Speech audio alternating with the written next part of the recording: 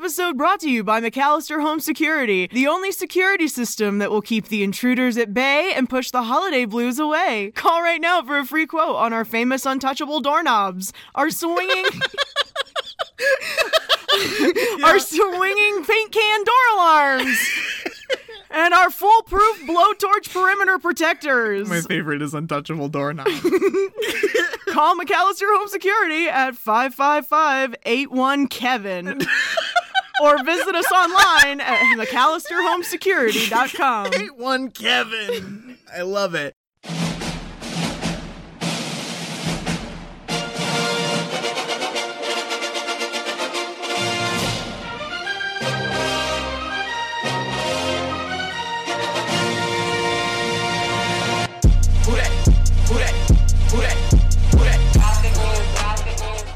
Welcome back to Kicking and Streaming. Merry Christmas, you filthy animals. I'm Carrie. I'm Ross. And this week we are talking about the 1990 Christmas classic, Home Alone. You called it a classic because what else is it? It's a classic! I mean, guys, like, this film, always been there. Since day one, always has been there. Before we get started, don't forget, go follow us on Twitter at Kick and Stream. KICKNSTREAM. You can write the show at kickingandstreamingpodcast@gmail.com. That is with an and, not an ampersand. And don't forget, folks, practice the 3 R's: rate, review, retweet. Rate, review, retweet. We want everyone to be able to join this watch party. Have you gotten us a gift yet? No? Go leave us a review, please, and thank you. Guys, the best Christmas present you can get me and my sister Carrie Ann this year is to go leave us a review, give us a retweet. All right, you ready to break in?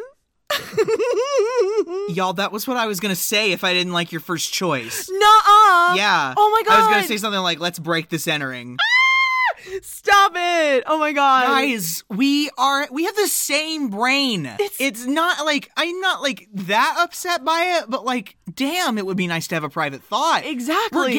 When we get like a Patreon and are able to distribute merchandise, we're getting everyone buttons that say, it would be nice to have a private thought. Exactly. God, I love you for it though. I love you for it too, but holy shit. All right, we gotta get started. We gotta do this.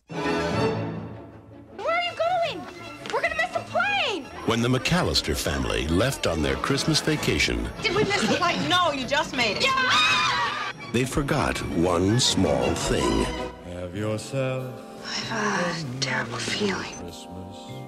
Did you lock up? Yeah. Do we set the timers on the lights? Mm-hmm. What else could we be forgetting? Our troubles will be ours. Kevin! Home Alone. Police in the northern suburbs are on the lookout for a pair of burglars who are calling themselves the Wet Bandits. We know that you're in there. It's Santa Claus and it's Elf. Get off my property. This is my house. I have to defend it. Where's your mother? My mom's in the car. Where's your father? He's at work. What about your brothers and sisters? I'm an only child. Where do you live? Can't tell you that. Why not? Because you're a stranger. He's a kid. I mean, what can a kid do to us? Kids are stupid. I know I was. You still are, Mark. This is it. I don't care if I have to get out on your runway and hitchhike. I am going to get home to my son. Yes! Where are you, you little creep? I'm gonna kill that kid! Why'd you take your shoes off? Why are you dressed like a chicken? Gus Polinski, polka king of the Midwest. If you have to get to Chicago, we'll gladly drive you. Hey, guys. Yesterday, he was just a kid. But tonight, he's a home security system. You guys give up, or you're thirsty for more? From John Hughes. You know, I got a feeling this is going to be your best Christmas ever. A family comedy without the family. Home Alone. Are you here all alone? I'm 8 years old. You think I'd be here alone? I don't think so. Guys, one of the most successful films of all time. At that time, only E.T. and Star Wars had ever done better. Let's talk a little bit about this production. Oh my God, can we talk about my buddy John? John Hughes, man, wrote every successful movie of the 1980s. Just about, right? Like National Lampoon, all of them. Mr. Mom. Right. 16 Candles. Ferris Bueller's Day Off. The Breakfast Club. The Breakfast Club. Pretty in Pink. Planes, Trains, and Automobiles. Weird Science. Dennis the Menace. Oh my God! R.I.P. John Hughes. He died when he was only 59 years old. I know. It was from a heart attack. Oh, rest in peach. Some of my favorite things he wrote, and he's such a good writer. Like, to the point where it makes me jealous. There was a documentary made in Canada in 2009 about his life, and it's called Don't You Forget About Me. Oh, no! Yeah. Don't you forget about me. Oh, the tears. It pulls at your heartstrings. But like, John Hughes is responsible for this whole generation of actors. Oh no, yeah, he brought up a whole new generation of actors, and he influenced a whole generation of filmmakers. Mm-hmm. Like, I don't know if y'all have ever seen Easy A, but that's smacks of John Hughes from beginning to end. That's just one example, but he basically invented the modern teen comedy. And I mean, guys, Chris Columbus has been with us before. He was with us when we did Mrs. Doubtfire. Of course, he does the first 3 Harry Potters. Just have to mention Mr. John Williams is with us on the Ivories. You were saying to me off mic that the secret behind this film's success is this throuple we have. Oh, yes.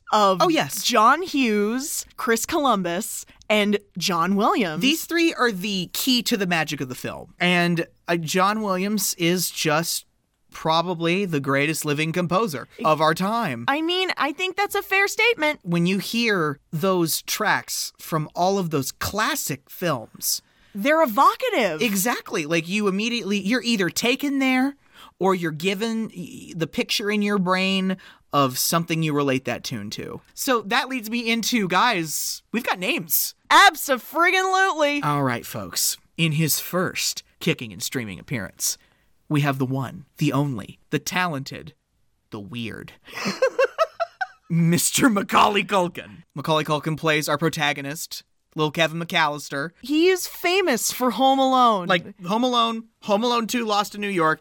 Those are like the 2 biggest films he's known for. And Uncle Buck. He's the kid in Uncle Buck. Where's your wife? Don't have one. How come? It's a long story. Do you have kids? No, I don't. How come? It's an even longer story. Are you my dad's brother? What's your record for consecutive questions asked? 38. I'm your dad's brother, all right. You have much more hair on your nose than my dad. How nice of you to notice. I'm a kid. That's my job. Like, that's iconic stuff. Pause. He's fucking Richie Rich. That's also true. Like, I forgot about that. Another thing we can't forget, that messed up movie he's in with Elijah Wood, The Good Son. The Good Son. Oh my God, you're entirely right. It works so well because Macaulay Culkin has been like a little adult forever. Yeah, it's a little disconcerting. It is. It's like I feel like this kid looking at me and like he knows me. I can't wait for him to play whatever psycho freak he's gonna play on American Horror Story Season 10. I'm waiting for it. Also, Kieran Culkin's in it. Yeah. His little brother, he's one of the cousins. Yeah, he plays Fuller, the one cute. that wets the bed. Yeah, he's cute. Bless him. Guys, welcome back to Kicking and Streaming. Our dear old friend, Mr. Joe Pesci. Joe Pesci, who was in the first movie we covered for Kicking and Streaming, My Cousin Vinny. Oh my God. And he plays Harry. Guys, Casino, Goodfellas. Isn't he in JFK? He is. Oh my God. He's in Moonwalker, too. Oh yeah, that's right. Joe Pesci is a Tim Burton silhouette for me. Like, characters that are just so real they have to be fiction. Exactly. Like, you can't believe this person is actually alive and exists. Joe Pesci is a cartoon, and I mad respect him for that. I absolutely do. We have Mr. Daniel Stern. He's not been with us before. No. But he plays the notorious Marv. He was in The Wonder Years and City Slickers. He filmed City Slickers, like, right after this. I think he's very full of himself. What? He thinks he's this, like, accredited actor. Like, I think he's funny. He's funny, but, like, you know. He's in Shrill, which is a new show, like, on Hulu. I watch that sometimes. We have the one, the only Emmy Award winner, Catherine O'Hara. Our queen, Catherine O'Hara. I love Catherine O'Hara. No matter what she's in, I'm loving her. She's our favorite holiday mom. Nightmare Before Christmas, Beetlejuice, Best in Show. Guys, Schitt's Creek. Yeah, she won big this past year for Schitt's Creek. Didn't it also just wrapped up, didn't it? I think so, yeah. Yeah, so guys, Catherine O'Hara, what are you going to do next, girl? Call us. Whenever I watch this film, she could always make me believe she was my mom. I know, right? Even though my mom is not a whole lot like Kate McAllister. Oh, no, absolutely not. I just want to give her a hug. No, it's big. I want Kate McAllister to give me a hug. Some actresses just have big mom energy. Yeah, they do. And she's one of them. We have John Hurd. I don't care a lot about John Hurd. He was in Big, and I've seen him in Gladiator. He's in Beaches. He's in White Chicks. Yes, he is. The hell? Yes, he is. Oh, and yes, he is in Beaches, isn't he? We have, his name is Roberts Blossom? Oh, Mr. Marley. Yeah, do you get the reference? Yeah, as in Jacob Marley? Yeah. You will be haunted by 3 spirits. I just re-listened to Muppets Christmas Carol. Yes. It was a fun time, wasn't it? Yes. It was a simpler time. Roberts Blossom is known for being in the 1974 version of Great Gatsby. I've never seen that one. He's in Close Encounters of a Third Kind. Wait, really? Uh-huh. He plays a farmer. Oh. Yeah, I mean, he's not like got a big role in it, but... No small parts, just small parts of Carrie's brain.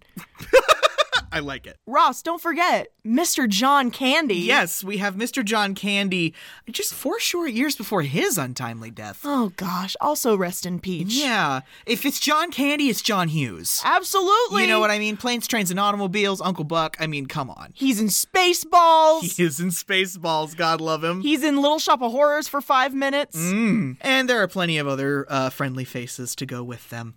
All right, we've been talking for exactly an hour and 30 minutes. It's been at 30 minutes, yeah. Wow.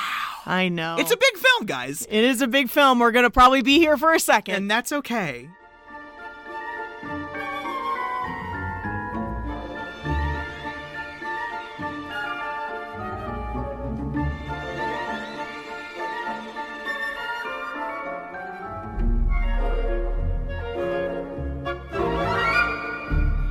I love this opening where we're slowly zooming out of that doodle of the house. Yeah, from the get-go, it's classically mysterious. Thank you, John Williams. Speaking of houses, guys, can we talk about the McAllister family home? Yes, we are on the north side of Chicago, not south side. This is the north side. Every branch of the McAllister family is in this house. Yeah, you're going to have to walk me through this a little bit. I will, definitely. Every time I see this movie, I feel like I see another kid or another family member that I've never seen before. You want me to lay it down for you? Yeah, sure. Go ahead. So here's how it goes. So we live at 657 Lincoln Boulevard. Oh my God, you knew the address! Yeah. It's a beautiful house. I want to go see it someday. Not be weird. Like, obviously people live there. But like, just slowly coast. I just want to slowly coast by. I'm sure they hate that shit. Whoever lives there is surely hating it. You and I had this conversation recently. What the fuck does Peter McAllister do for a living that he just has all this money? And after poking around on the internet for 5 seconds, I realized that there was a lot of discussion about the fact that he's probably in finance of some kind. Yeah. He's either a day trader or a stockbroker. And those might be the same thing. One thing I noticed watching this film this time was like, you know, why are there so many mannequins in this house? There are a lot of mannequins in the house. And it's because Kate's a fashion designer. That checks out, as far as I'm concerned. And I didn't even realize it, but even when you look at everything Kate wears, I'm like, yeah, she's a fashion designer. She is a very well put together lady. Like, I feel like she works for, Armani, but like 80s Armani. You know what I mean? Shoulder pads for days. She seems like that kind. So we have Peter and Kate McAllister. So basically, here's how it goes. We have Rob, Frank, and Peter, or the 3 McAllister brothers. Okay. So there are, I think, 2 older children from Rob and his wife. Heather's their child. Yes, that is the oldest child. The raven-haired gal. Uh-huh. That counts them. Okay. And she has a sister. I don't know what her sister's name is. And then you have Frank's family. Frank is married to Leslie. Leslie, who looks like so many of our relatives. And basically every bespectacled child belongs to them. Yeah, that's how you know. They're the ones wearing glasses. Those are Frank's kids. And what are their names?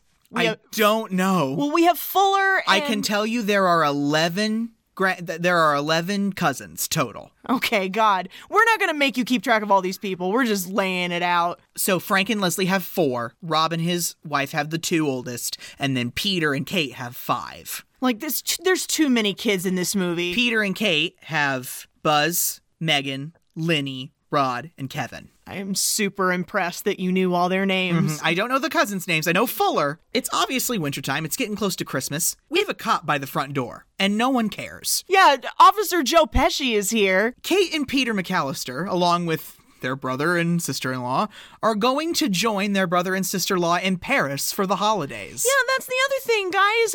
Pete and Kate McAllister, their lives are going so well that they can afford to take 9 people to Paris for Christmas. So we're packing up for Paris. Catherine O'Hara in all of her Kate McAllister glory. Mom, Uncle Frank won't let me watch the movie, but the big kids can. Why can't I? Kevin, I'm on the phone. When do you come back? Not till then. It's not even rated R. He's just being a jerk. Kevin, if Uncle Frank says no, then it must be really bad. Listen, poor little Kevin McAllister, Macaulay Culkin. Yes. He is already like the youngest of half a baker's dozen of children. I imagine he doesn't get as much attention as he probably deserves. This kid is, like you said, a little adult. He is. He hops up on her bed. She goes, no, Kevin, out of the room. And he's flipping through a magazine and he goes, hang up the phone and make me, why don't you? And she just goes into the phone. She just goes, this kid. She's already got so many kids. I know. I'm surprised they don't have a nanny. But there's such a disparity in the age difference that they probably take care of themselves. He's so fussy because everybody's like running around getting ready for this trip and no one's paying any attention to him. Here's the thing. Kevin is a little helpless, or at least he's acting like it. Exactly. And, that's what his siblings are saying, I think it's attention-getting behavior. Megan they are being very nasty to him. Oh, no. All of his siblings suck. Megan says he's completely helpless. What does Lenny fucking say? You're what the French call les incompetents. And I'm like, Lenny, where do you even learn that? Lenny thinks she's smart because she's probably in middle school. Poor Kevin. This house is so full of people. It makes me sick. When I grow up and get married, I'm living alone. Did you hear me? I'm living alone. I'm living alone. Big mood. Big old friggin' mood. Big old friggin' mood. Buzz is the eldest McAllister child. He's a prick. We have to talk about Buzz. He just looks like a bully. Oh, God. So Kevin creeps in. I love this. It just, this movie, I love John Hughes. This movie is just jam-packed with great one-liners. He goes, can I sleep in your room? I don't want to sleep on the hide-a-bed with Fuller. If he has something to drink, he'll wet the bed. I wouldn't let you sleep in my room if you were growing on my ass. I ugly laugh. It's perfect. I ugly laugh every time. So then we spot old man Marley out in the street. The neighborhood unconvicted murderer. Yeah, supposedly. Allegedly. He is allegedly the South Bend shovel slayer. Oh, God. So Buzz proceeds to terrify his cousin and brother with this story about this man who lives next to them, who apparently, allegedly, murdered a bunch of people on his block with a snow shovel, and then, they never found any of the bodies. Yeah, no. What's he doing now? He walks up and down the streets every night, salting the sidewalks. Maybe he's just trying to be nice. No way. See that garbage can full of salt? That's where he keeps his victims. The salt turns the bodies into mummies. Da-na-na-na. I have in my notes, you're so full of shit, Buzz. He's just a creepy old man who lives next door. As a last-minute treat before we leave the country for Paris, we're gonna have pizza tonight. Oh yeah, no one's cooking for this gang. This pizza delivery boy is drunk or high or late or something because holy shit. What? He is skirting on Lincoln Boulevard.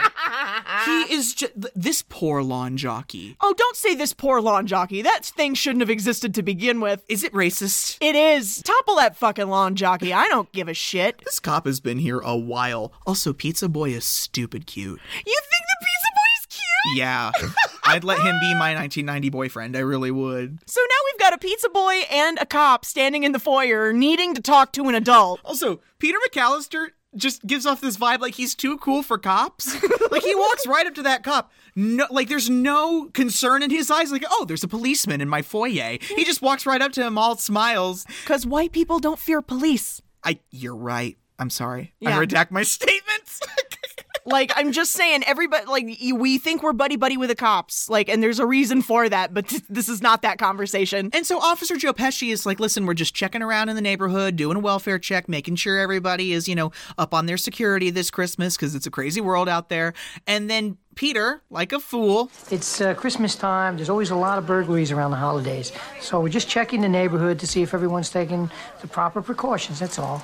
Oh, yeah, well, we have automatic timers for our lights, locks for our doors. That's about as well as anybody can do these days, right? Ask to see a badge, dude. Like, ask to see a badge. Like, ask to see a badge, sir. And, like, he just lets spill about how their security system works and when their lights are timed out. Yeah, they've got timed lights. They've got security measures in place to make it look like they're home. And so the pizza sequence is honestly so upsetting.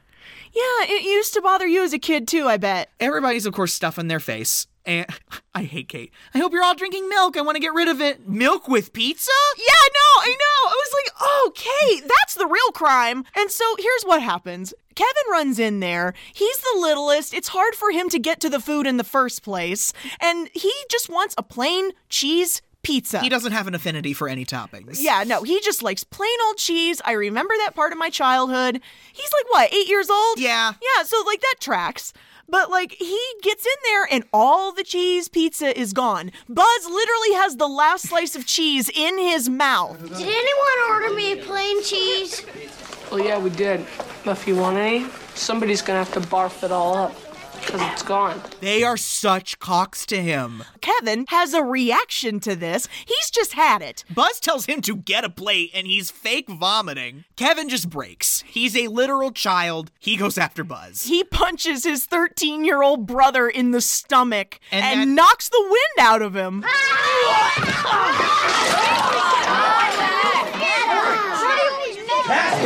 Watch it!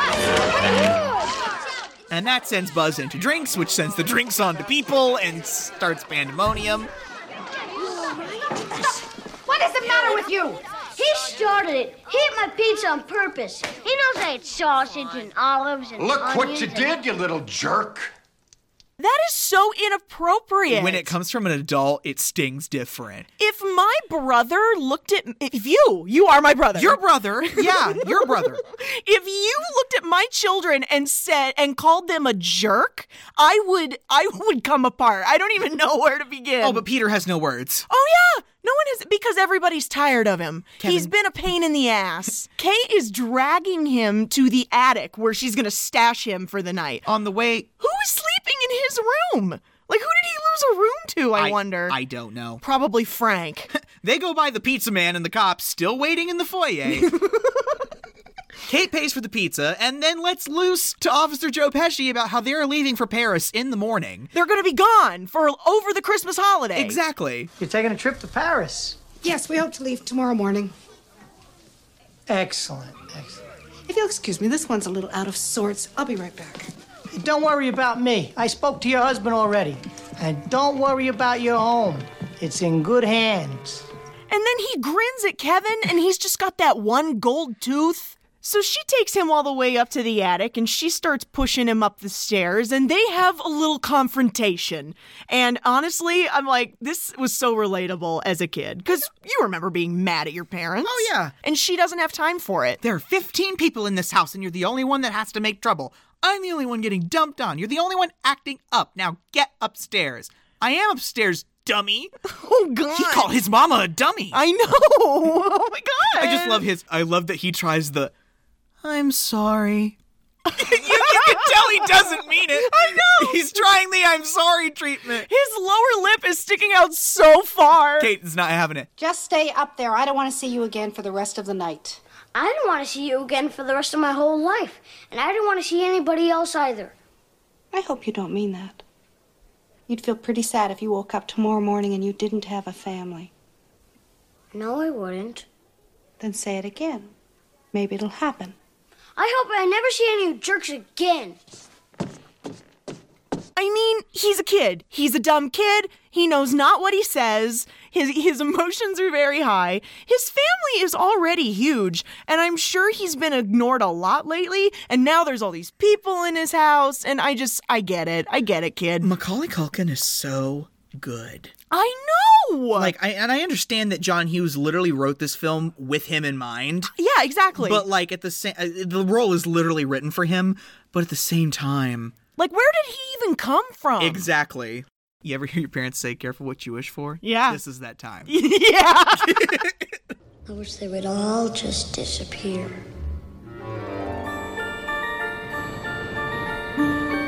So that night, there is a power outage on the block. Stupid limbs. Yeah, there's like a windstorm, and it knocks some limbs against some power lines, and that means all the alarm clocks in the McAllister home go click, and they're off.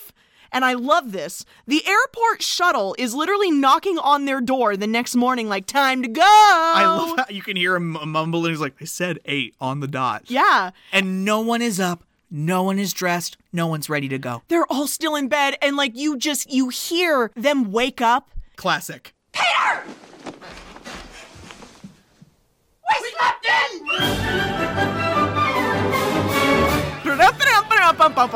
This is such a vibe. I should honestly have this as my alarm. You really should. This music. It makes you want to get up and go. Like, because I have, Kate and Peter shit their pants. The airport shuttle's downstairs. You ever just wake up, you didn't turn your alarm on the night before? Oh, and that cold feeling in your stomach. For me, it's when it's too bright outside when I wake up. I'm like, oh no. And I'm just making it to work. It's so, like, everybody's running around, everybody's acting crazy. We cut outside and we meet little neighbor boy Mitch Murphy. Thank you. Thank you for the name. I couldn't remember his name. Yeah, that's little Mitch Murphy. He lives across the street. He's out on the sidewalk harassing the airport shuttle staff who are loading the bags into the van. So he's a distraction. Yeah, he's a very fine distraction. Kate charges Heather with conducting a head count of everybody. She's the oldest kid. Yeah. All the kids file out of the house and they line up in front of the van, and Heather starts counting heads. 1, 2, 11, 3, 92, 4, 5. 12. Buzz, don't be a moron. 6. I hate Buzz! I hate Buzz. Little Mitch Murphy is like elbow deep in one of their bags. Yeah, what the fuck, this nosy-ass kid? He's got his back to Heather in the van, going through somebody's bag, and Heather taps him on the head. He's very similar looking to Kevin. Like, she can't see him. He looks like just one of their other kids. They barely make this flight. They are running through Chicago O'Hare. Run, run, Rudolph! Santa's gotta make it to town. Santa, make him hurry, tell him he can take the freeway down. Do you remember our nightmarish, hellish night in Chicago O'Hare? Yes, I do! Oh my god. When we got to that hallway and we looked at Mr. Leslie, we were like, can we run? And he was like, we almost have to. And it was the same vibe. Yeah. Run, run, Rudolph. Santa's gotta make it to town. And then it hit me in the head, wow, this is pre-9/11 travel. I know, right? So everything is lax. Everything's real lax. It doesn't take very long to get through security. And, like, they are the last people to get on this plane. They all get sat down. They get strapped in. We made it. Can you believe it? Hope we didn't forget anything. Guess what, guys? They forgot something. Cut to little sleepyhead Kevin McAllister opening the door to upstairs. No one thought to check the attic. I guess not. I think there were a couple of other factors in play here. For starters, the reason this isn't immediately apparent is because, number one, Kevin's boarding pass was destroyed. During the milk incident where he punches Buzz and Buzz knocks the milk over on the table, his boarding pass is drenched. And someone scoops it up with a bunch of napkins and throws it away. So that's a little detail I never noticed. Yeah, so they don't have an extra boarding pass when they've handed them all out in the morning. To be fair, the person letting them go into the gate does not count them. She does not. She counts the people, but she doesn't count the tickets. And then the other thing is that all of the adults are kicking it in first class while all the kids are in coach. And I love that we keep getting these snippets of Kevin just wandering around this house. There's nobody there, and he's like, this is sus. I love how he goes, I made my family disappear. And then he thinks about all the very cruel things that were said to him the night before. And suddenly it's not that big of a deal. I made my family disappear. I made my family disappear.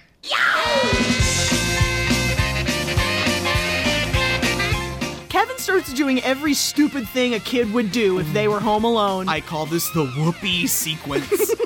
He's jumping on the bed. He's eating junk food. Shooting figures down the laundry chute with a BB gun. He's going through Buzz's stuff. We do junk food and angels with filthy souls. Oh my god, this black and white fake film noir movie. Okay, thank you for answering this question. It's fake, Ross. This is not a real film. Here's the thing. The guy with the gun seems very real to me. The guy with the Tommy gun? But the guy in the hat seems like that was made. I thought they were splicing like a fake film and a real film together. Sometimes using two different cameras has all the difference. And I was like, I remember thinking to myself once, I was like, I should try and find angels with filthy souls. It's not real, buddy. It's a play on an old noir movie. I love it though. But like, it's just a couple of wise guys having an altercation, and you all know this line. It's the thing that they put on all the posters. I have a sweater with this on it. Basically, guy 1 murders guy 2 violently with a firearm. And then, the line is,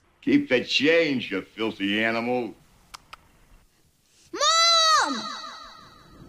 And it traumatizes Kevin. And like, we're back on the plane. Kate's looking through her purse feverishly. She's just like... She has a terrible feeling that she forgot something. She's like, I feel like we just didn't do something. Did we close the garage? And he goes, that's it. I forgot to close the garage. He did forget to close the garage. No, that's not it.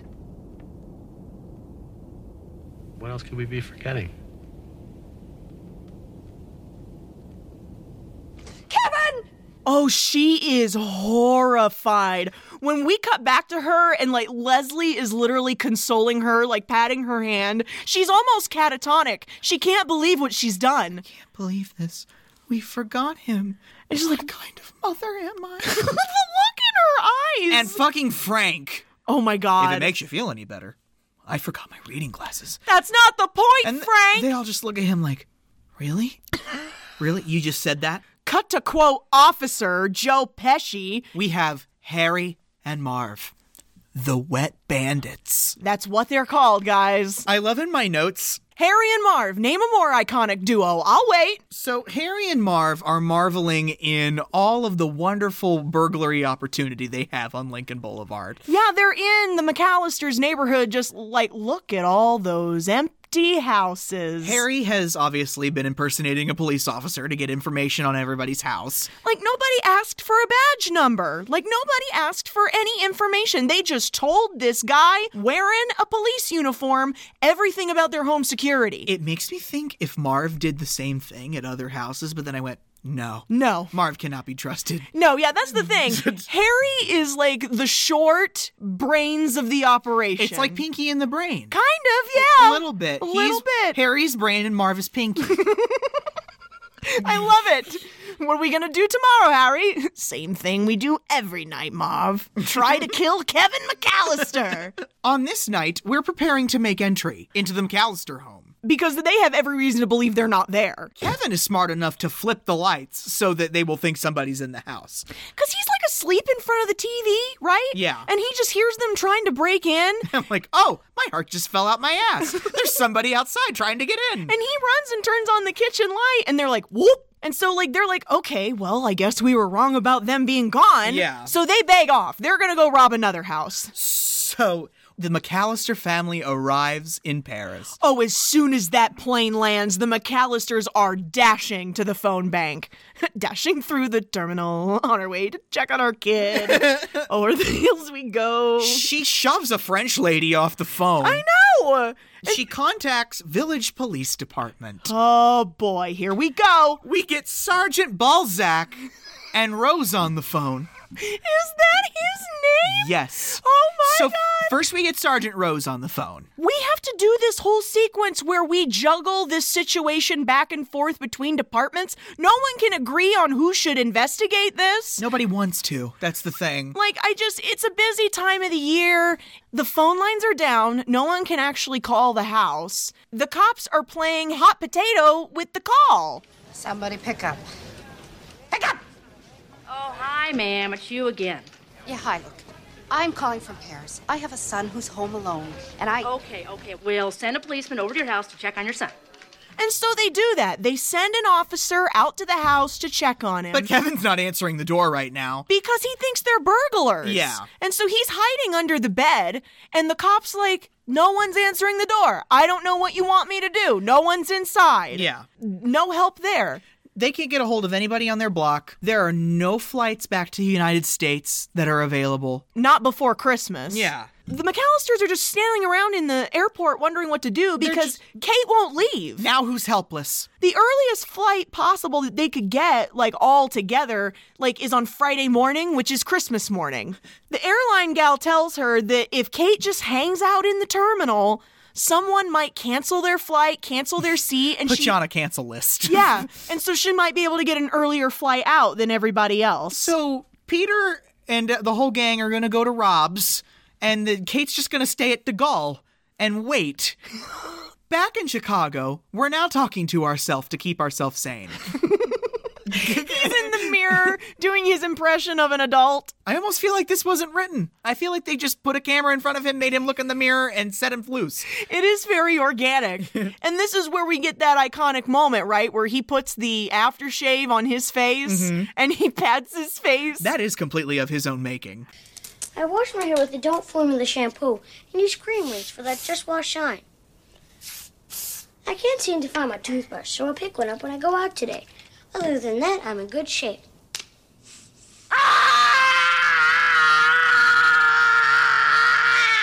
And now that's such an iconic image. This iconic image of him with hands on both sides of his face, screaming his little head off. So Kevin goes into Buzz's room because he needs money to go to the store. I love this. I literally wrote, he's foraging. As he's climbing up Buzz's shelf to steal his life savings. Buzz has to keep it on the top shelf so he'll stay out of it. I bet you can identify. I sure can. Having to hide everything that was precious to me on a high shelf so you couldn't get to it. I was nosy. I wanted to know you. I know, but he actually wants money. I never did take any money from No, you didn't. On the last shelf, and it fucking busts.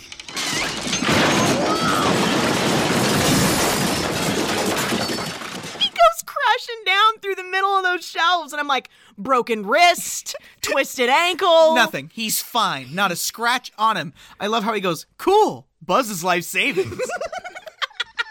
Picks all that money out. So he runs out. Little does he know, he's released Buzz's pet tarantula.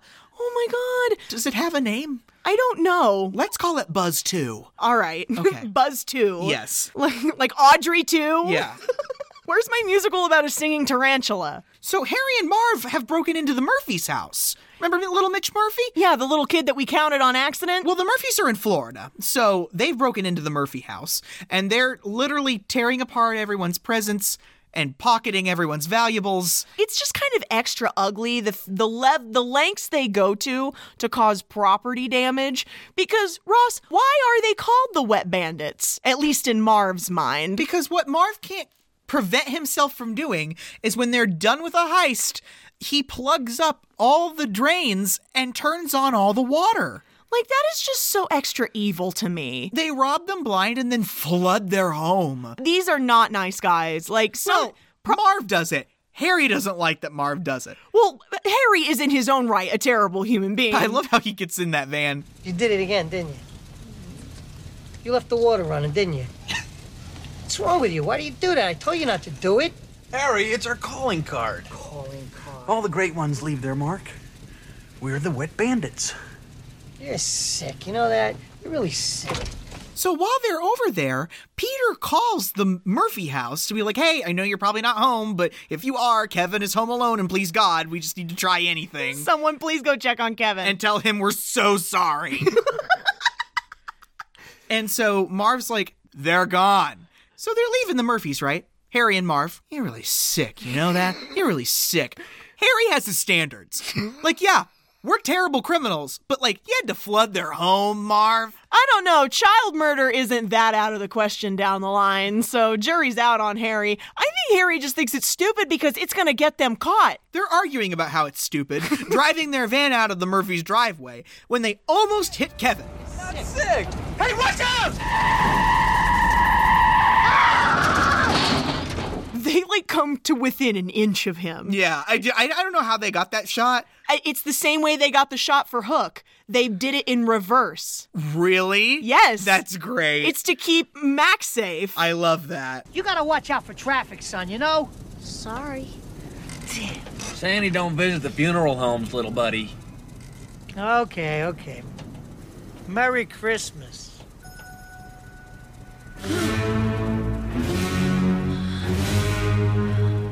Because Kevin recognizes him. Kevin recognizes him hardcore because he's got a gold tooth. He remembers him when he was at his house as the officer. Like, Kevin, to his credit, is a really smart kid because he just kind of figures it out that this guy was not a real cop. And so he knows he can't go straight home because then they'll know where he lives. They, like, stalk him. Yeah, like, just slowly creep behind him in the van, waiting to see what house he goes into. Why is he going faster? 'Cause you're following him, Marv!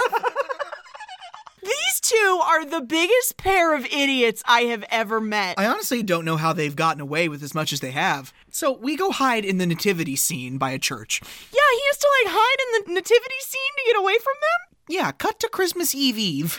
So the 23rd. Yeah, and, like, they roll up to 657 Lincoln Boulevard, and they can see all these silhouettes. Every window is lit up, and all of these silhouettes in these windows. We are rocking around the Christmas tree. I wrote, how unbelievably intricate.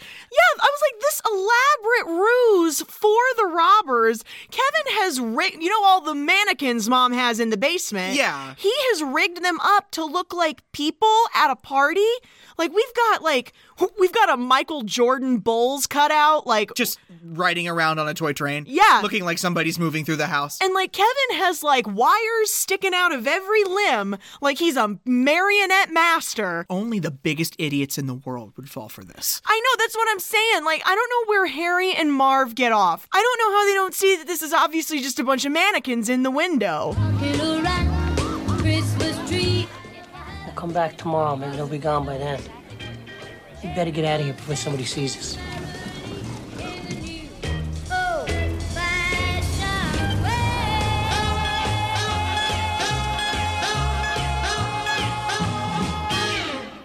The cutie pizza boy is back. Oh my god. This poor pizza guy, I hope he got hazard pay for this. So Kevin's ordered himself a pie. A cheese pizza just for him. Uh-huh. But, like, he doesn't want anybody to get wise to the fact that he's in there by himself. Yeah. So he set up this elaborate ruse. He's a little genius. I know. He's got the Angel with Filthy Souls tape. Mm-hmm. And he's got it in the kitchen. First of all, there's a television in the kitchen. And it has a it has a VCR on it, for crying out loud.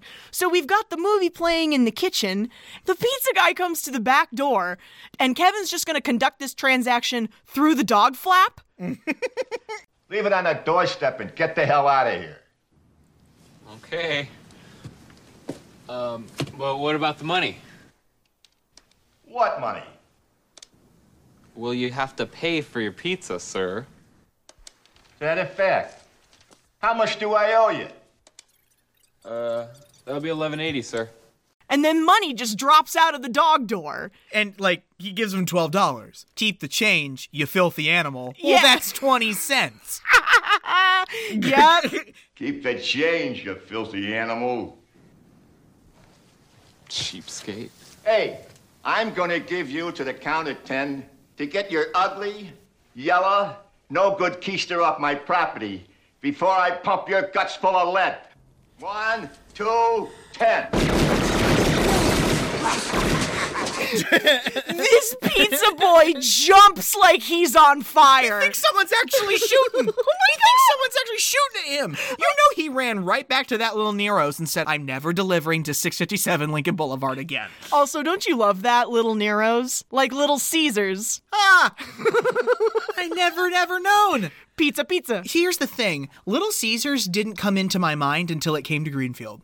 Yeah, I know, right? But apparently it was always a national thing for years. Yeah. I remember the commercials with the little cartoon, like, Caesar guy. Pizza, pizza. Pizza, pizza. Yeah. You could always get it at a bowling alley. I remember that. In the 90s, you could get Little Caesars pizza in a bowling alley. Also, he overcomes his fear of the furnace. Yeah, that happens pretty quickly, too. Like, we see Shut up! Like, we see this arc of Kevin just getting slowly more confident. More and more adult. And I love it because, you know, at the beginning of the movie, all of the shots of Kevin, they're usually from, like, adult height, right? Mm-hmm. So, like, the camera's looking down on him. But, like, as we go along, the shots of Kevin all become, like, at his level. So he looks bigger. Kate has made it to Scranton, PA. This is where she's abusing the ticket salesman. So everything's full in Scranton. I am trying to get home to my 8-year-old son. And now that I'm this close, you're telling me it's hopeless. Oh, I'm sorry. No, way. This is Christmas, the season of perpetual hope. Ma'am, if... And I don't care if I have to get out on your runway and hitchhike. If it costs me everything I own. If I have to sell my soul to the devil himself. I am going to get home to my son. Now, that's not very Christmassy, Kate. That's not very Christmassy, Kate. Oh, my God. Having witnessed her whole dramatic display, John Candy is here to work a Christmas miracle. We meet Gus Polinski, the polka king of the Midwest. Polka, polka. His whole introduction is just, it brings me to tears laughing. And he's like, you know, polka. And she's like, not very mainstream. I had a few hits a few years ago. That's why I, just polka, polka, polka, polka, polka, polka. No? Twin Lakes polka, Damavuji polka, a.k.a. Kiss Me polka, polka twist. Well, these are songs. Yeah. Gus, I'm sorry, but... And you know it's all improv? I bet it is. He didn't have a lot of lines written. He just had some objectives. So basically, Gus's function here, they're on their way back to Milwaukee. They can't get a flight, so they're going to Milwaukee from Scranton, PA. They're going to rent a giant van, is what he calls it. They offer to take Kate through Chicago. Which I'm like, listen, I'm glad they're trying to do a nice thing. I would not get in the back of a van with a bunch of musicians. I just would not. Especially, like, I don't want you to picture, like, young people here, okay? This is John Candy and his merry band of middle-aged players. And, like, I just would not get in the back of a van with all those men to go cross-country. But she's desperate. I get it. So Harry and Marv are still staking out the McAllister house, right? Mm-hmm. They see him walking outside. It's so cute because he can't cut down a big tree for himself. So he's just going to cut off the top. He's just lopping off the top of this tree to use as a Christmas tree inside his house. And they see him doing that and they're like, where's the adult? Yeah. That's the kid we saw the other day. Yeah, what's this kid doing? Why is he in there? So they go up and they press their sweaty little faces against the glass, and Harry sees him decorating the tree inside. And, like, he's hanging up that red ornament, and he sees Harry looking at him through the window. I would have fucking exploded. You would have gone running through the house screaming. I would have shit and pissed at the same time. He tries to fake them out again. He goes, Dad, can you come here and help me? And, of course, no one responds. And Harry's just grinning. He's like... He's figured it out. Remember that kid we saw the other day? He lives here. Well, if the kid's there, the parents gotta be. He's home alone. They said it! They said it! They said it! They said the thing! They said the title of the movie in the movie. And so here's what they do. Now that they know that the kid's in there by himself, they're like, we're two full-grown men. We can take a little kid. Mm-hmm. So we're just going to go in there and take this stuff by force. Let's go unload the van. We'll get a bite to eat, and we'll come back around 9 o'clock. And Kevin is hearing them plot from inside the house. Literally just look up. You'd see the kid listening to you. I know, right? Like, he's right there. So Kevin goes to see Santa Claus for some guidance. He's a little desperate. Mm-hmm. I love how he goes right up to this guy. The Santa's workshop is closing. Yeah. Because it's Christmas Eve. Yeah. Santa's got other shit to do. Exactly. So Santa's trying to get into his shitty-looking car. I can't even tell you what kind of car it is, but... It's a piece of junk. I love how Kevin's immediately like, listen, I know you're not the real Santa. I know how it works. I know you work for him, though. And he's like, yeah, sure. He's like, I want you to give him a message for me. Okay, this is extremely important. Would you please tell him that instead of presents this year, I just want my family back. No toys, nothing but Peter, Kate, Buzz, Megan, Linny, and Jeff. And my aunt and my cousins. And if he has time, my Uncle Frank. Okay? I would be so concerned as this Santa. I know, I'd be like, where's your family, kid? Like, why were not more questions asked? Like, come on. Because if more questions were asked, Bud, we wouldn't have a movie. Okay. I know, that's always the least fun answer. He's walking back home, and he's walking down the street and sees all these families inside the houses. This is when John Williams mauls me for the first time. This song, what's it called again? It's called Somewhere in My Memory. I didn't learn until this viewing that it had, like, a name, honestly. It's because you just think of them going, you don't think of them actually. They are actually singing lyrics. Yeah, the song has words.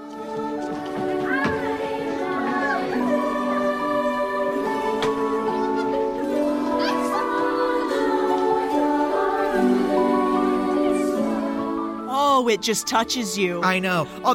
He walks by this house, and this family is getting together for Christmas, and he doesn't have any family right now. You'd be pretty sorry if you woke up tomorrow and you didn't have a family. Guess what, Kate? You both are sorry. Yeah, you're both pretty sorry at this point.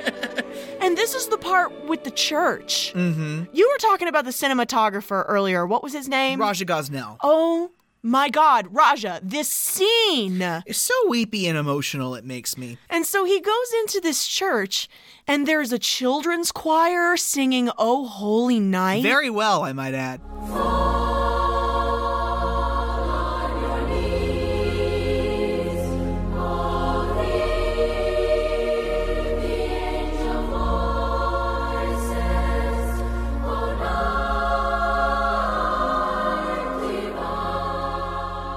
And so he sits down in a pew, and the song is swelling, and he looks to his right, and who's over there but the South Bend Shovel Slayer?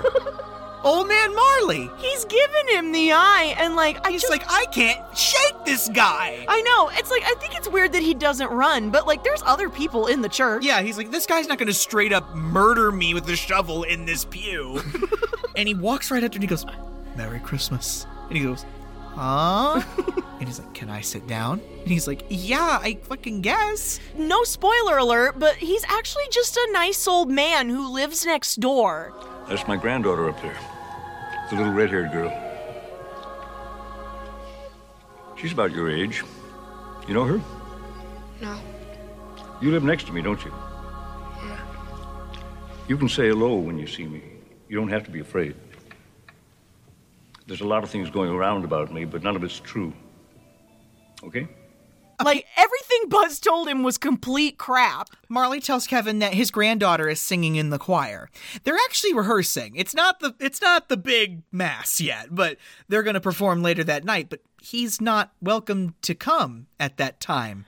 Because he doesn't get along with his son. And he apparently is not welcome to church with his son. That is just so heartbreaking to me. I've always wondered what the story was there. Yeah. What do you think tore Mr. Marley and his son apart all those years ago? Exactly. I feel like it was probably about money. They had, Marley tells Kevin they had a huge argument, and they haven't seen each other in quite some time because of it. And so this is the only way he can see his grandbaby. Mm-hmm. And my heart breaks for him about that. Who knows? He could have been a complete dick to his son. I have no idea. But maybe he's just hurting about it now. If you miss him, why don't you call him? I'm afraid if I call him, he won't talk to me.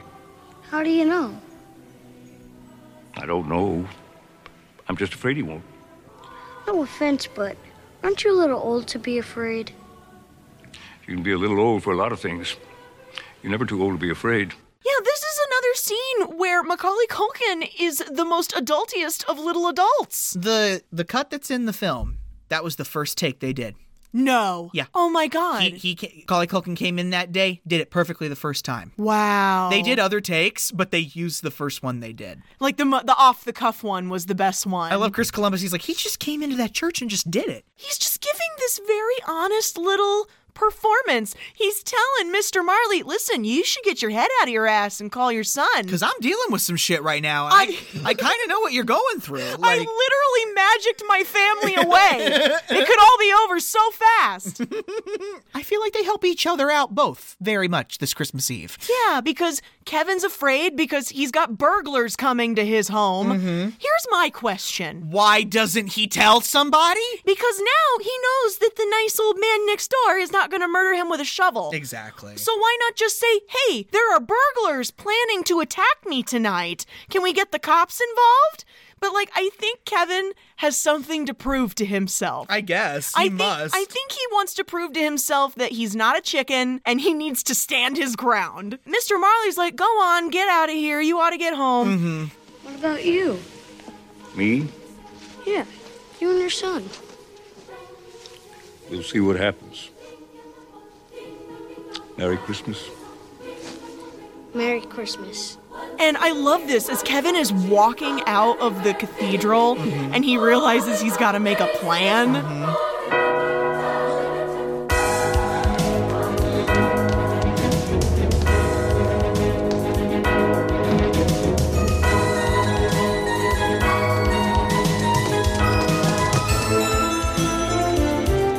Oh, the planning montage. This score is unforgettable. I love it. It's like Christmas movie, but also action movie? I think John Williams kind of cheated, though. You think he did? Yeah, he's appropriating from Christmas tunes, but that's okay. It's still fucking great. I love it. This is my house. I have to defend it. I like to call this Operation Moron. Operation Moron? Yeah. Okay, what are some things in Operation Moron? What a genius kid. He is just, I don't know. Here's the thing. It also helps that Harry and Marv are, pretty witless for the most part. Mm-hmm. But, he is setting up all these intricate traps throughout the entire house. I think it's better to describe as we go. So, Harry and Marv are strategizing. They go around the back to begin with. They knock on the door and they go, hey, kid, we know you're in there and that you're all alone. And then Kevin is poising himself at the back door with his BB gun. And He's ready. He aims that BB gun out of the dog door, the cat door. Also, they don't have any pets. Honey, it's just the design of the house. Why do we have a dog door? Anyway. For this gag. And he shoots Harry in the nuts. With the BB gun. The noise Joe Pesci makes. I can't even imitate it. Play it. Be a good little fella now and open the door.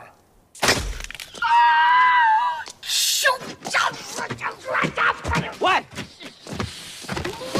You know they had a lot of problems with him on set. He was swearing all the time. And it's like, Joe, this is a kid's movie. Mm-hmm. You can't swear all the time.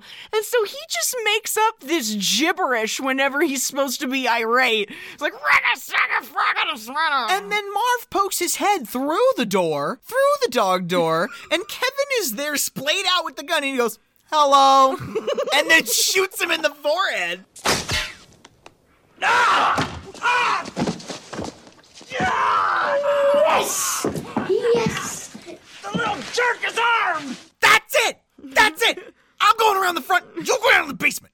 Okay, so we're splitting up. Marv's going down to the basement steps, which Kevin has iced down, by the way. He's iced down both the front and back steps. I think the frozen step bits are some of my favorite bits. Oh, I can't watch them because they're real stunts. I know. You've got these stuntmen launching themselves off of stairs and rolling down these concrete stairs. I really cannot get enough of the two of them eating shit. I really can't. The noises they make. Play me a little montage of them falling.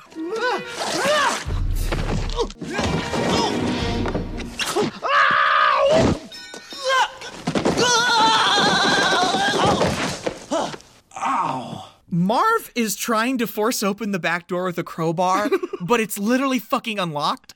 That should have been his first clue. Like, come on. He should have been like, door's unlocked. Suspicious. He spends 15 minutes trying to get up off the ice and then finally makes it in. He walks through the basement a little bit, tries a switch.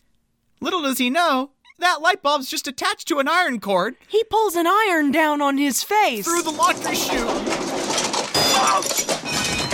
Like, guys, I wish that this was a visual medium. Like, this is the part where you need to turn off the podcast and just go watch the movie, because these physical comedic stunts defy explanation. You just have to see them. And so, back with Harry, I don't know what it is that Kevin has put around the doorknob. It's a barbecue tool. Is it really? Yeah. He's plugged this barbecue tool inside the house. The loop gets red hot, and he's hung it on the inside of the doorknob. When we were kids, they made us do fire drill training. They put us in this tiny van. No, I remember the tiny van. Yeah, or this tiny truck, and made us, simulate getting out of it. Yeah. And like they always said, feel the doorknob in the door before you leave to see if it's hot on the other side. Yeah! Harry successfully gets up the stairs after 15 minutes, finally, and puts his hand on the door. The noise he makes...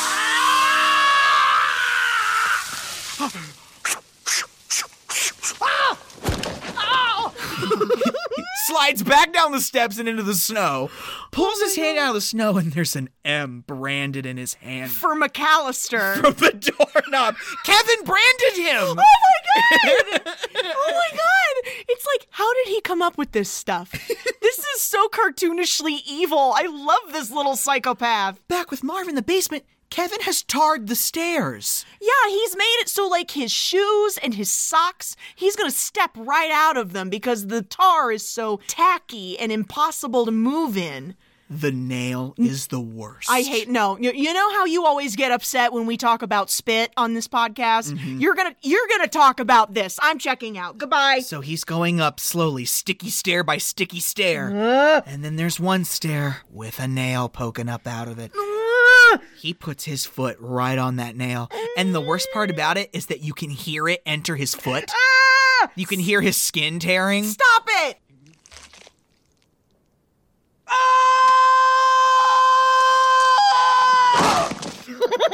The noise he makes! Me too, Marv. I felt that right along with you. Oh, I feel it every time. I feel it piercing the bottom of my foot. Okay, this is my absolute favorite moment in the entire film. Is this where Harry has gotten fed up and gone back to the back door? Harry decides, I obviously can't get in through the front. I'm going around back. And he gets to the back. He starts feeling the doorknob like, you dead kid.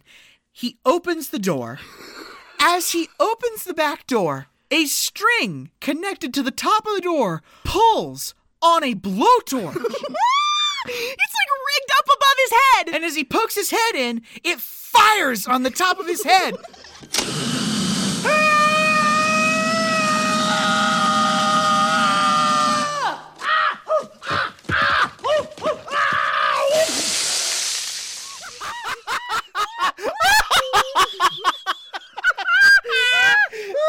Hands down, my favorite moment in the film. Like the yelling. The yelling. He goes screaming back out of the house to shove his head in the snow. And he pulls his head up like, ooh, it's burned completely away, his hat. God. It's like a fake headpiece, right? Mm-hmm. That's like smoldering and all burnt. And it's, holy shit, how do these men not die? Marv exits the basement. He's not getting up the stairs. He is now shoeless, feet covered in tar, in the snow. He notices the window by the Christmas tree is open. Harry, I'm coming in. But what has Kevin left as a little surprise? Below the windowsill are a bunch of ornaments. You guys ever step on a Lego before? Glass ornaments.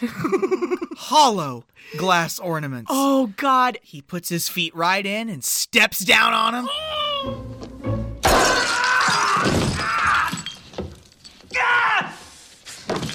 I'm gonna kill that kid! I'm gonna kill that kid! Me too, dude. I feel you. Your feet must be in excruciating pain because shit, you've now nailed them and had glass stuck into them. Don't feel bad about these people. They're literally committing terrorism and robbery. I love how Harry just gets up the gumption to bust that door through and knock the torch off. Where are you, you little creep? Oh, he's got murder on his mind now. I call this next part the chickening.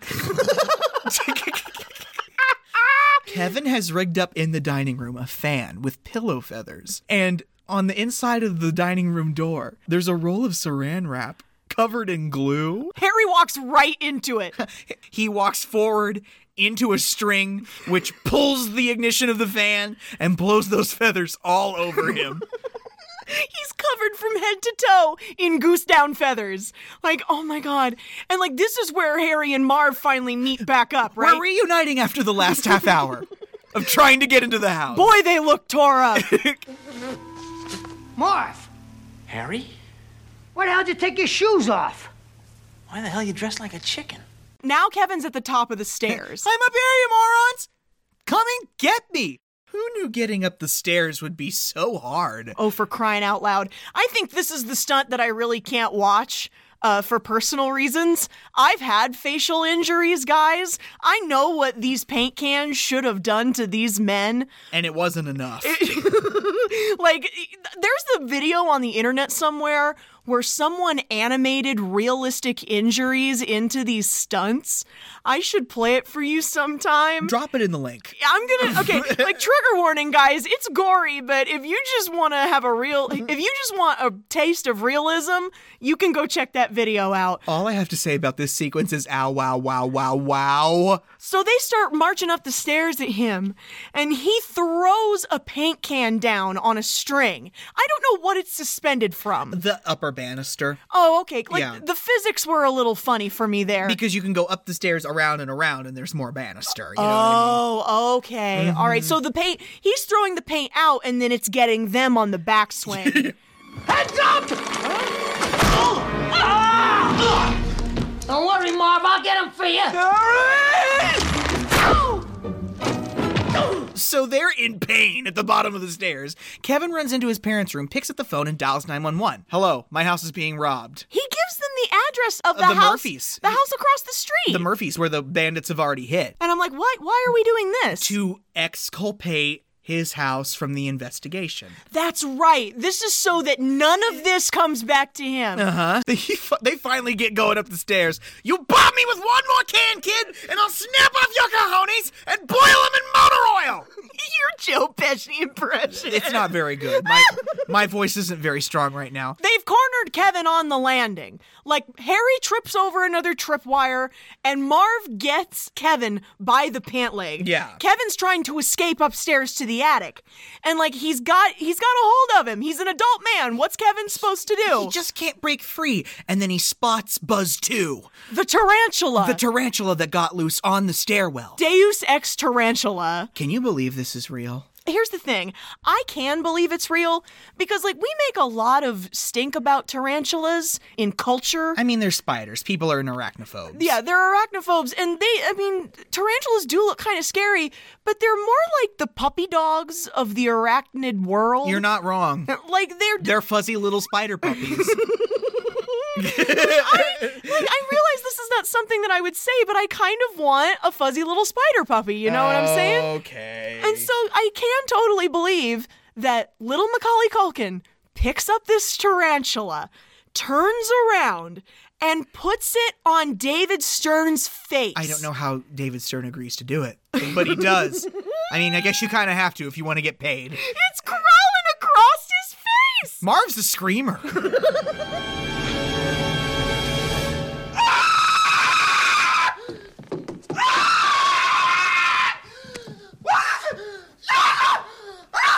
He starts freaking out.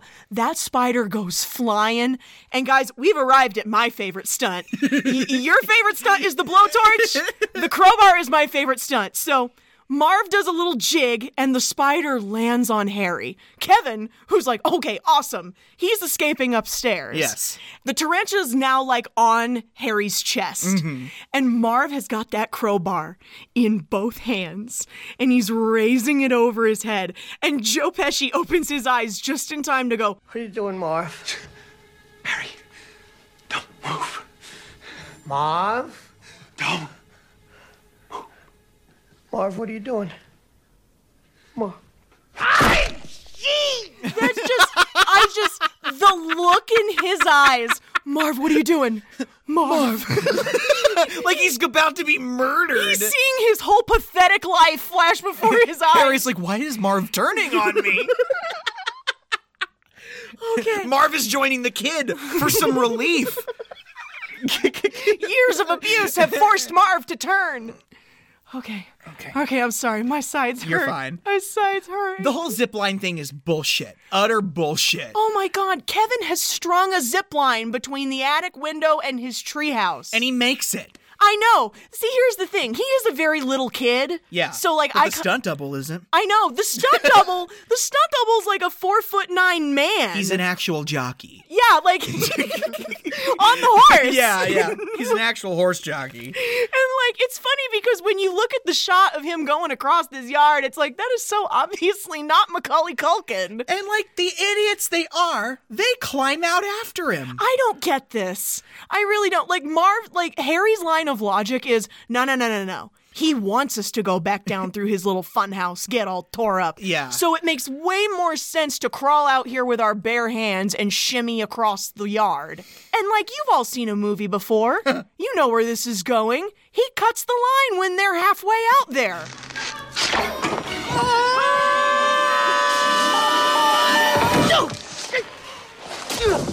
Whenever the two of them are screaming in unison, it makes me fucking break apart laughing. I wonder if there's a ringtone you can buy. At the end of that line, they meet a brick wall. Oh my, a wall. So he leaves his treehouse, jumps down out of his treehouse, runs across the street, and like, he's trying to lead them away from the house. Yeah, they chase after him. He goes through the flooded basement of the Murphy's house, up the stairs and into the kitchen, where the bandits are just waiting for him. At the top of the stairs. Yeah. They literally string him up immediately. They hang him on the back of that door. By his sweater. Yeah. And they're just talking to him about how they're going to torture him now that he's in their clutches. How they're going to do everything to him that he did to them. Oh my God. As they're traumatizing him, we see the South Bend Shovel Slayer. Call him Old Man Marley. Old Man Marley is slowly walking up behind them, and he's like, with that big snow shovel in his hand. I feel like Old Man Marley might be like Kevin's like guardian angel. Ooh, now there's an idea. Like he was there every time Kevin got into trouble. Kind of, yeah. You know what I mean? Kind of, you're right. Like, I don't even know. He got advice from him in the church. He was there when they tried to break in the first time. That's right. Yeah. That's right. Oh my God, Ross. I'm just wondering, like. Is the Southside Shovel Slayer his guardian angel? South Bend Shovel Slayer. He's from Indiana. Represent. Oh my God. So Mr. Marley, God love him, whacks both the bandits out cold with that shovel. In the stunt with a real shovel. Oh, God. I know. That's why the sound effect is so good. First thing I'm gonna do is bite off every one of these little fingers, one at a time.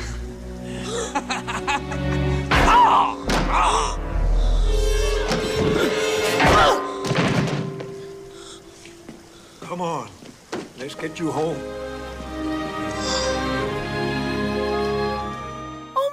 Mr. Marley, the unanticipated hero of the whole movie. I know. He deserves everything good.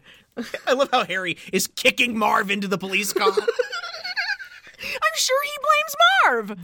That police car backs out of the Murphy's lot. Harry looks out the window and sees Kevin waving and grinning at him. Enjoy jail. Yeah. Enjoy the Cook County Jail. Will be out of sight. Kevin gets cookies and milk and cuts carrots.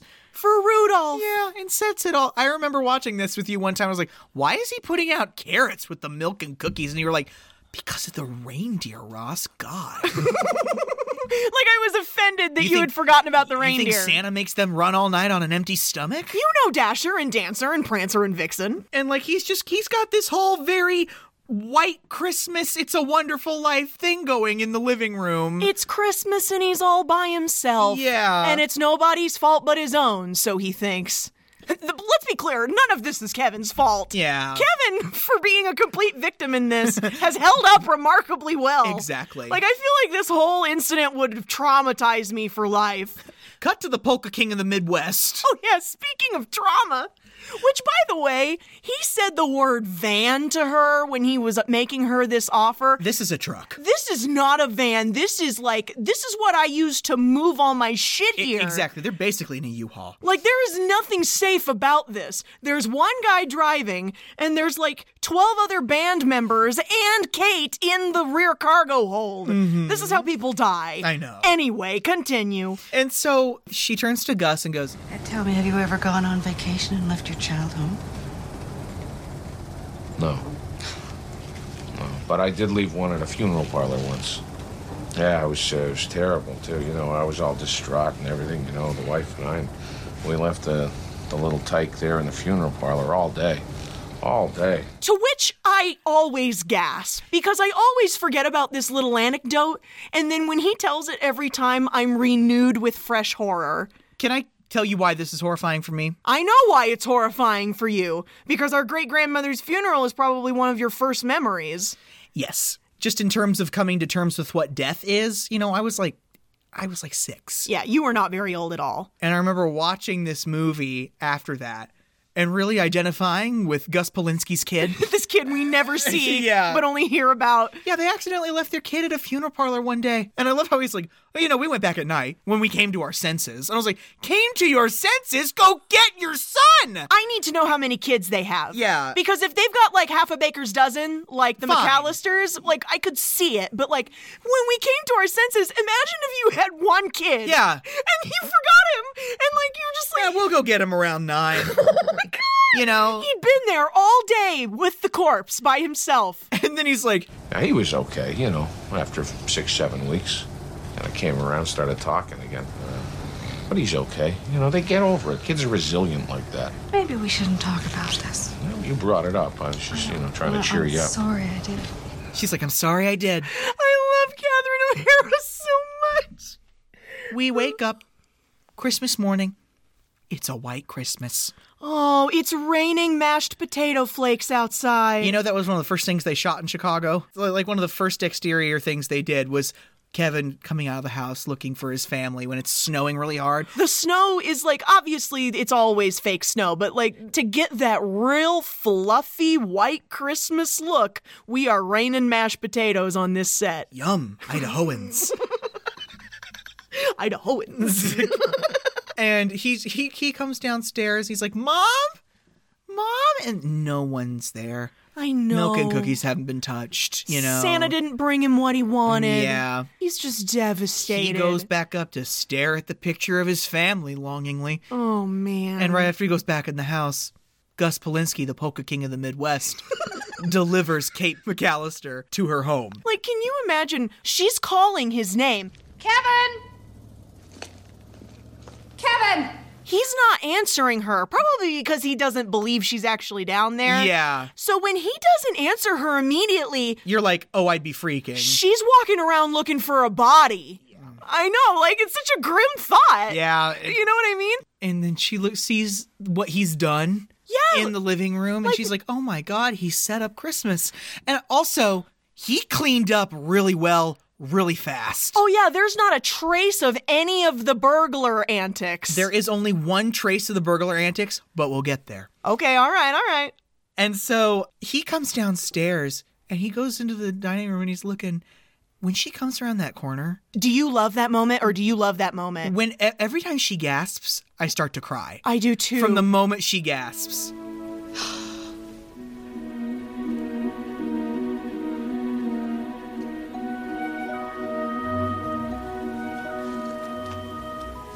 Merry Christmas, sweetheart.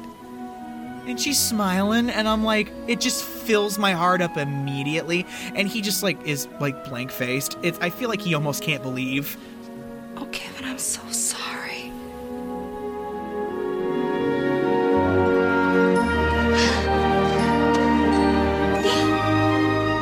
He runs into her arms. They get a big hug. I was like, big hug. She's smooching him, and I'm just,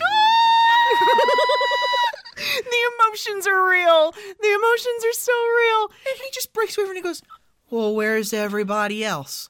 And she goes, oh, baby, they couldn't come. They wanted to so badly. And then through the front fucking door comes the entire clan. Baby, they couldn't come.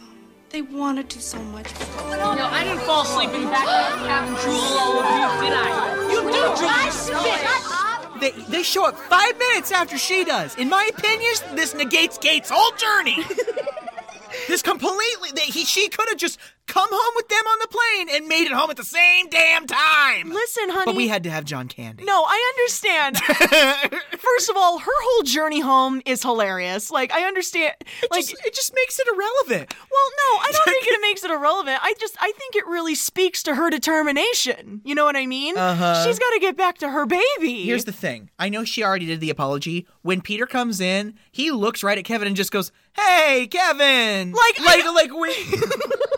Like, Peter, you also left him behind. Like, all the adults left him behind. They're all just saying hi to him like, oh, yeah, it's you. Hey, yeah, you're here. Like, they're not McReady. Yeah. I want them all on their fucking knees. Oh, my God, Ross. With apologies. I do. For endangering this minor. They called him a disease. They did. They called him incompetent. They did. They called him helpless. And they left him at home. Like, in fairness, 3 out of 4 of those things were just the kids. But by far, leaving him at home was the most egregious. And it's like, sometimes I feel like the math doesn't check out here. Like, how did they leave on Friday morning, Christmas morning, and then get back on Christmas morning? And it's because of the time difference. Yeah, I was going to say, they're going back in time. Yeah, and I'm just like, oof, my goodness. Yeah. That's a lot of Christmas. It is. This Christmas has been 36 hours. It is a lot of Christmas. Everybody's dispersing. I'm sorry. If it were my kid, I would have held him tight for hours. I know, right? In the foyer of my home. Like, everybody's just kind of non-plot. Everybody's like, well, I'm glad Kevin's okay. Let's go back to caring about ourselves. And Kevin... Which, like, I mean, I'd be like, don't be so tough on them. But they do this again in the sequel. Let's not get into my rage. About Home Alone 2 Lost in New York. All right, well, let's get to the nice part. Let's get to the really, really nice part that makes me sob.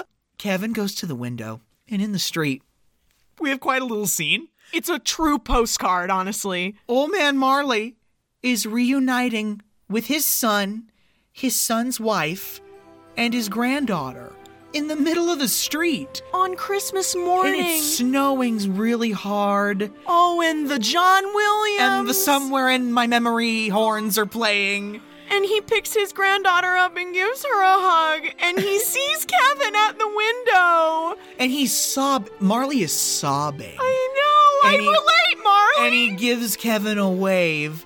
And Kevin waves back.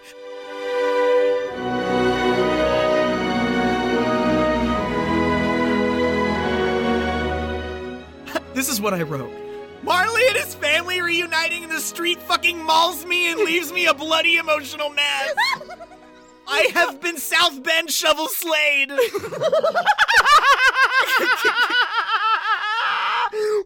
You South Bend shovel slay my heart. Oh my god. Holy shit. Oh my god. And then going out. Kevin, what did you do to my room? Forgot about that. Where's Buzz 2? Did he make it? I know, where's the tarantula?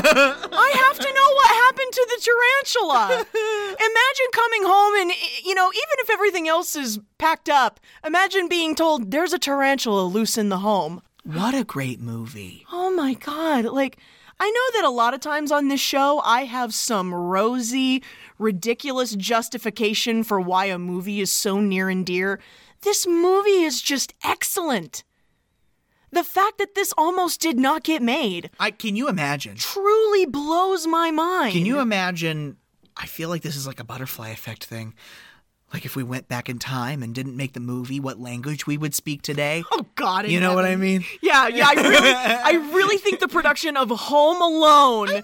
It's a monumental film. It really is. And the thing about it is it's such a monumental success when really it's just kind of a funny family Christmas movie.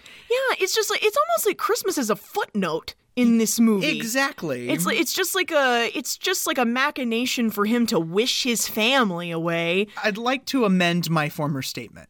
Okay. There are 4 things that make this movie what it is. All right. It's John Hughes, John Williams, Chris Columbus, and Macaulay Culkin. Absolutely. Like his career was still budding at that point, but after this came out, he exploded.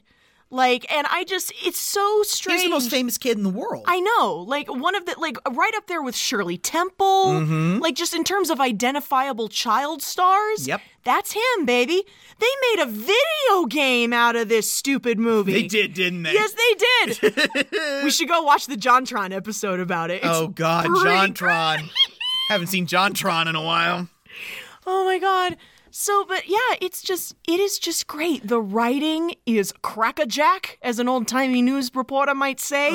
The writing is amazing, and it's all a feel. I don't often have this opinion. I think this movie's perfect. Wow. A perfect 10 out of 10. I think it's a perfect film. You wouldn't change a single thing about it. No, I wouldn't. I really wouldn't.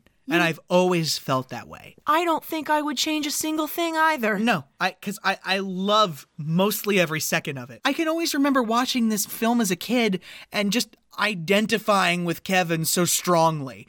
Because I always had those pouty feelings as an 8-year-old, but I didn't express them as freely as Kevin did. No, you did not. And so it was nice to get to see him tell his mother that she was a dummy and that he hated everybody and hoped they all fucking disappeared, because I felt that way sometimes. It was cathartic for you. Yeah.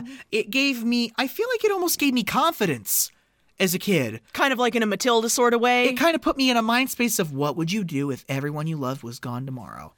Could you take care of yourself? I'm sorry, it's kind of a good survivalist film. You know what I mean? Yeah, no, I know. An 8-year, granted, an immensely privileged 8-year-old. Yes, that's very true. This movie is very white-centric. I don't want to disacknowledge that, but I think one of the great lessons to take from this film is, if you do spar with someone that you love, there is a point where you both can just let it go. Yeah, obviously everybody should have their limits, everybody should have their boundaries, but sometimes, depending on the circumstances, it's better to just throw your hands up and drop the rock. Mm-hmm. You know what I'm talking about? Exactly. It's not worth it. And we're in such a weird time now where we can't even spend time with people we like, let alone people we love. Mm-hmm. And oh God, this movie made me miss everybody. Exactly. And let me just say this. I had fun last night, all by myself, watching this movie. I had actual fun. That's so pure. And I haven't had actual fun in a long, long time. And it was, you're right. And I'm not going to get emotional. Oh. You're right. Watching this film made me miss everything about our before times. God, I miss Dad. I miss watching movies with Dad. Yeah, this did make me miss my dad a lot. It made me miss my mom a lot. I can hear Dad laughing. At this movie? At the stupid stunts. When he gets whacked with that crowbar, yeah, Dad always loses it. I love listening to Dad laugh at Home Alone.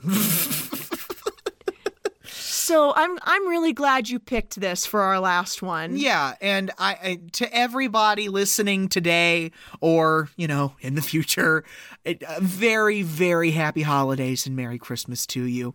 I know we're not finding you all in the best place probably, but you know what? We are here for you. The watch party is always going. This is sadly our last episode of 2020, but you know what? Good fucking riddance. Oh yeah, 2020, who dat bitch? Goodbye, so long, farewell, auf Wiedersehen. So I'm not gonna make a bunch of, highfalutin, far-fetched predictions for 2021. Because the last time you did that, the audio aged poorly. It really did. So guys, going into a new year, you just need to take it one day at a time. Things will get better. Look me in the eye.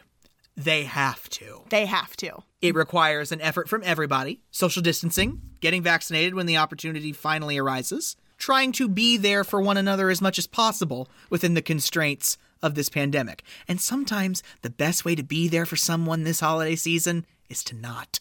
Exactly. Like, we gotta protect each other. You gotta find good alternatives to see your family. Call them on the phone, FaceTime, Zoom. Guys, they're still there. I know it's hard, but they're still there. Going into this new year, I'm glad we're gonna get a break. I'm a little burnt out. Yeah. I mean, like, we love you guys. We love doing this. It's just producing art. It takes effort and it takes a lot of work. And in the non-pandemic times, it does. I want to thank you, Carrie Ann. Oh, he's taken both my hands. For all of the good effort you put into this. And, you know, we've both got things to learn. We do. And I will be taking a bigger part of the burden come 2021. Like I said, I don't want to set a bunch of highfalutin goals because anything can happen. Yeah. But at the same time, we have big goals for this show. There are a lot of really great ideas we have for this show. Ideas for content, ideas on how to improve it. It's just 2020 really was the twig in our bicycle spokes, as was the case for many people. Mm-hmm. We've got great things coming up for you next year, folks. Thank you so much for listening. You're the reason we do this. Well, also each other. Yeah, I do like you. You are rather a pleasant time to hang. You are pretty okay. Yeah. I'm glad that we're both pretty okay. Thanks, Mom. Yeah, thanks. Thanks for putting us together. We really appreciate it. Our mother's the executive producer of Sorry Mom Productions. She literally put it together. Yeah, she did. She put us together. Some assembly required. I met Carrie Ann McMichael 24 years ago. She was in the corner. She said, "Sit down, Ross." And we formed Sorry Mom. All right, let's take it out. Everyone have a very Merry Christmas, a Happy New Year, and a good start out to your 2021. Guys, we're going to be taking a little hiatus starting right now. Right now.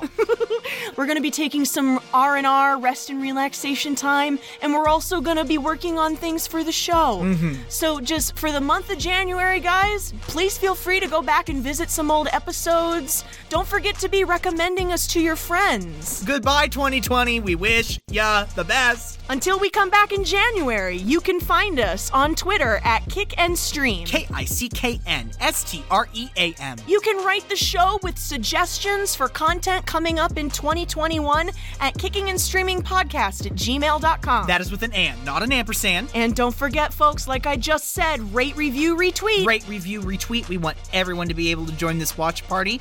And while we're on hiatus, you can choose from an array of over 100 different episodes. Yeah. By Kicking and Streaming. Including bonus episodes, you're absolutely right. Like we said, you can access us, Podbean, Apple Podcasts, Spotify. You can also go to the Podbean page, copy our custom RSS link, and paste it into the podcast player of your choice. More quality content coming to you from Kicking and Streaming. Until then, I'm Carrie. I'm Ross. And as always, sorry, Mom.